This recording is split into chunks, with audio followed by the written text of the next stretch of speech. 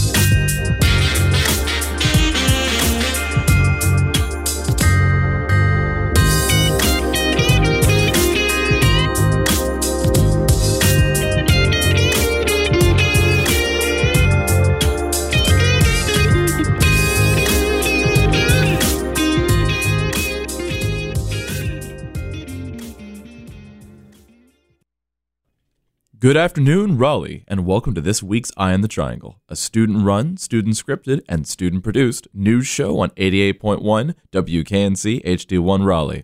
I'm Aaron Kling.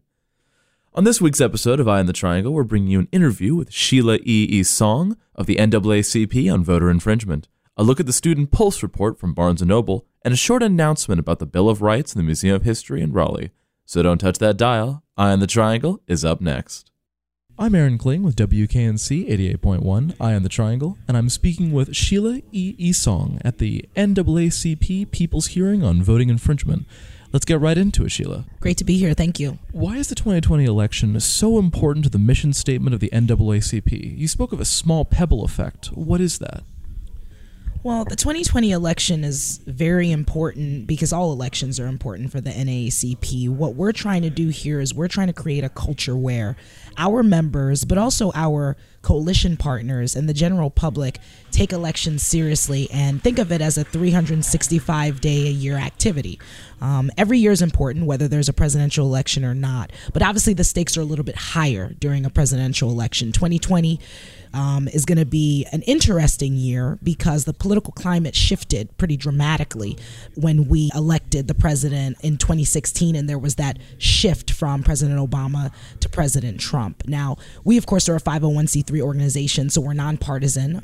However, usually when you have a presidential election, that usually is good for turnout, right? Because more people, are aware of it. There are a lot more commercials. There's a lot more money. And so that's generally a good thing for our constituency base because that means that more folks are going to get to the polls. But like I said, we're trying to really encourage a culture of voting. We want people to take municipal races and off years seriously. We want people to take the April 1, 2020 census seriously because that's just as important, and some would even say even more important than the presidential election because you get to do the presidential election again in 4 years. You don't get to do the census again in 4 years. You got to wait 10 years to accurately count who lives within your jurisdiction. And as we all know, that directly affects federal funds, and it affects every federal program that you can think of, everything from roads to student aid for college students to folks looking for housing help, business help, Medicaid. It affects every single issue you can think of. And so we're really trying to build a culture, and we're trying to become the Black political hub of power. We want folks to know that the folks that are, members of the NAACP and the Black community generally, one vote, they engage.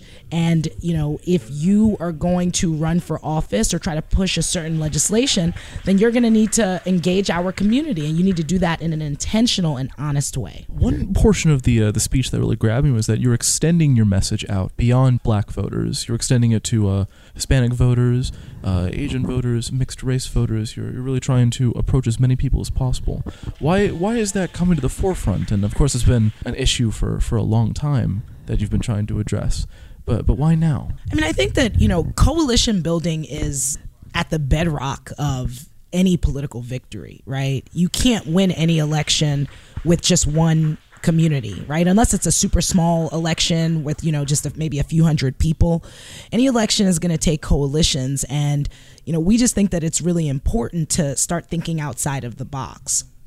there's been a lot of losses that have happened in North Carolina specifically and throughout the country over the last few years, whether it's the gutting of the Voting Rights Act, Section 5, which is one of the reasons why we're here today, to, Supreme Court battles, to elections, right? If you're going to be partisan, if the person you wanted didn't get into office. And what we're trying to emphasize and what we're trying to do is we're trying to be just as intentional with our external strategic partnerships as we are with our internal plans, right? We as an NAACP are a membership-based organization. We have over 300 chapters throughout the country. We have local chapters, and then we have state conferences that oversee those local chapters. We take that very seriously because we want folks to know that we are not just some national organization that's flying people in and telling them what to do. No, we listen to our local leadership. That's why we're here. That's why this was an event that wasn't driven necessarily by national. It was resourced by national, but it was driven by our local leaders that told us who we wanted to put in the room, who we wanted to ask to speak, et cetera, et cetera.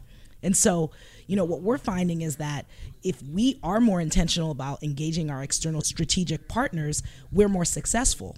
And so what we've done is we've joined partnership that is funded through the Kellogg Foundation, where we're in partnership that works towards racial equity, towards solving racial justice issues, and towards just being an all-around, more rounded organization, more nuanced organization. So we're working with organizations like Unidos US, organizations like the National Congress of American Indians, Advancement Project, DEMOS, the National Urban League, the Asian and Pacific Islander American Health Forum. We're also working with, who am I forgetting? Probably forgetting one or two, Race Forward, definitely their Advancement Project. All of those different organizations either speak to a different racial constituency or are organizations that do racial justice specific work. And so we're all sitting together in a room to talk about how some of these issues translate to our communities, come up with next steps, but then also come up with collaborative messaging that can speak across racial lines. And we find that to be really enhancing in terms of our political power because, like I said, you can't really win with just one constituency group. We've seen that in 2016. We saw that, in 2012. We saw that in 2008, right? When you ask folks and when you try to figure out how President Obama and even President Trump were able to win those elections, it's because they had coalitions. They had people supporting them across racial groups, across gender, across socioeconomic status, across geography. When you're looking at, folks that live in urban communities versus folks that live in rural communities, you have to be intentional about that. And we're not just trying to check off those boxes and say that we're in the room just to speak to folks so that we're in the room to speak to them. No, we're actually trying to build power. Some of those issues that affect these other communities affect us. And so why not get together to tackle it together? And that's what we're trying to do. A critical issue facing these communities is voter infringement. And a lot of the reason why everyone's gathered today is to discuss voter infringement. That's been a core component of the meeting today. Could you define voter infringement? Well, that's pretty hard to do. I'm not looking at a dictionary right now, but if I had to just, off the top of my head, define voter infringement, I would say it's, voting rights abuses that are intentional and specifically targeted towards specific communities and trying to discourage them from voting. I've said once before that voter infringement is not necessarily saying you cannot vote. It's just making it more difficult for you to vote. And because turnout is something that we as the United States in our democracy struggle with, right? Turnout is just generally low, especially when it's an off-presidential year. Voter infringement and laws that are making it more difficult for people to get places or making it more difficult for people to access things is only going to limit the amount of people that get the opportunity to exercise their right to vote at the ballot. And so that's how I would define it. I'm not sure how the dictionary would define it, but that's what comes to mind for me. It's intentional tactics that are used to disenfranchise marginalized communities and discourage them from exercising their right to vote. Would you define these specifically as ID laws, the redrawing of political boundaries, or anything like that? Would you consider these to be permanent things that cannot be changed by the people? I wouldn't say permanent, but I do think that what you just described, voter ID, laws and barriers and things of that nature, language access issues, right? Not having it translated so that, different people in different communities can understand things. Those are things that people do right now and they get away with it because there are loopholes or because certain people aren't looking. And I would those are definitely examples. I wouldn't use them to define voter infringement or voter disenfranchisement or even voter suppression, but I would say that those are examples of ways that folks do disenfranchise communities. There are a number of different things, but those are two that definitely come to mind. If you need someone to show a specific ID, for instance, if we're talking about the American Indian population, right, and different tribes that don't necessarily carry a driver's license or a typical state ID, because that's just not how they have navigated living on their reservations. If you now make a law so that individuals who are part of these communities have to now get a state ID, you're making it more difficult, and you're also going outside of what are their cultural norms, right? And that is an example of voter disenfranchisement, and is something that folks are tackling throughout the country. One of the things that you mentioned was that the NC State voting area, the entire college and all the students involved, the college where WKNC is hosted, is currently split. Would you like to go into that more?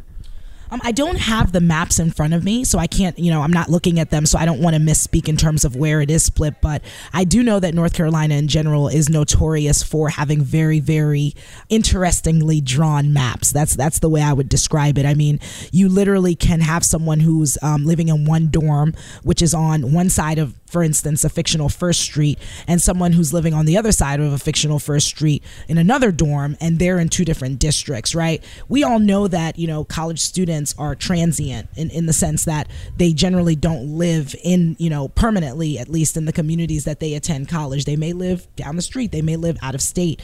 And so when you add on top of that already kind of confusing status of, okay, do I vote at home? Do I vote here?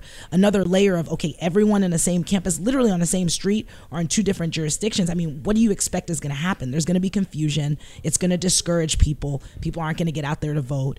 People tend to think that young people vote a certain way. You can connect the dots. All of it needs to be addressed. If you go to a campus and you live on one side of the street, you shouldn't be in a different, polling station as the person that lives across the street. That just doesn't make any sense. I'm willing to agree with that one for sure. Thank you very much, Sheila E. Song. I'm Aaron Kling from WKNC, I Am the Triangle, and we're here at the NAACP People's Hearing on Voter Infringement. Again, thank you very much. Thank you so much. Really appreciate this opportunity. Recently, Barnes & Noble released their latest edition of the Student Pulse, a report on student academic success and retail data. Now, these reports originate from information derived from 100,000 surveys conducted nationwide, giving a window into how students make their purchasing decisions during a semester. This year's report features an expanded section on freshmen with an eye towards student retention. Starting off, we have information on course material access and affordability, and its role in student success. Interesting to note, 89% of all students responded that textbook availability was critical to academic success, yet only 51% of students had books on the first day of class. Being in the trenches of academia myself, this can be due to multiple factors, such as late financial aid, personal budgeting, or the possibility of a class not absolutely requiring a textbook. Materials can be pretty expensive, and survey respondents seem to agree. 41% claimed that colleges are not attempting to increase affordability of materials. This doubt extends to academic online tutors, with a 55% majority of students either unsure or disappointed in accessibility. Retention of freshmen is a constant concern among institutions, and for good reason. According to U.S. News and World Report, 1/3 of first-year students, 1/3, will not return for sophomore year. Barnes & Noble did not commit to any single reason for these dropout rates. Solutions for retention include higher affordability and accessibility to open educational resources, or OER. OER is defined as teaching, learning, and research resources that reside in the public domain or have been released under an intellectual property license that permits their free use and repurposing by others. Within the bounds of the survey, freshmen seem to be quite receptive, with 88% requesting access to course materials at a lower price and bundled with tuition. In the retail section, Barnes & Noble states that many retail industries are now pivoting towards services oriented in regards to Generation Z. 53% of students surveyed claim that email is the leading influencer to shop at the campus store, and as a result, Barnes & Noble has invested heavily in, quote, highly targeted email campaigns, end quote. Look forward to that in your inbox for the foreseeable future, I guess. The report concludes with stating that every decision made should be guided by student voices to increase engagement, retention, and graduation rates. To facilitate this, campus faculty are called upon to ensure students perceive textbooks as essential learning resources. Information for this segment was derived from the Barnes & Noble College and Student Pulse, Insights into Academic and Retail Success 2019 by Barnes & Noble College. Additional information provided by Lumen Learning. What is OER? In other news, North Carolina's copy of its original Bill of Rights will be displayed for a limited time in a lobby case at the North Carolina Museum of History in Raleigh, June 29 through July 7th. Rarely removed from the State Archive's climate-controlled vault, this document has a dramatic story. A coalition of North Carolinians refused to ratify the original U.S. Constitution until a Declaration of Rights protecting individual liberties was included. James Madison crafted the language for what became the first 10 amendments to the U.S. Constitution or the Bill of Rights. An original copy of this Bill of Rights was created for each of the 13 original states. North Carolina's copy was held in the state capitol building until, in 1865, it was stolen by a Union soldier. Recovered in an FBI sting operation almost 150 years later, North Carolina's official copy of the Bill of Rights resides in one of 2 vaults in the state archives. This document guarantees freedom and liberties to United States citizens, stated Sarah Kuntz, state archivist. The Bill of Rights belongs to all the people in our state. As the custodians of it, we are happy to have the opportunity to exhibit this treasure from time to time. Seldom displayed because of its fragile condition, the public will be able to view this document for 8 days, from June 29th through July 7th.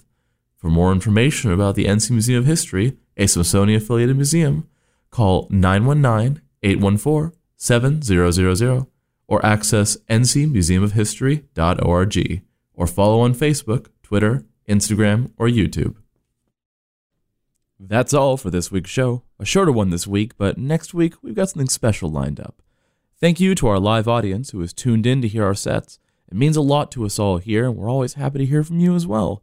That's right. If you have any burning questions or powerful opinions, hit us up at publicaffairs@wknc.org. We are also accepting applicants if you'd like to become a part of the Eye on the Triangle team. And be sure to check out our blog at wknc-eot.tumblr.com. Our intro music for today's show was Safe Sax by Texas Radiofish. Copyright 2019, licensed under Creative Commons Attribution, Non-Commercial 3.0 license. Stay tuned for your usual programming of amazing indie music, and we'll see you all again next time. Take care now.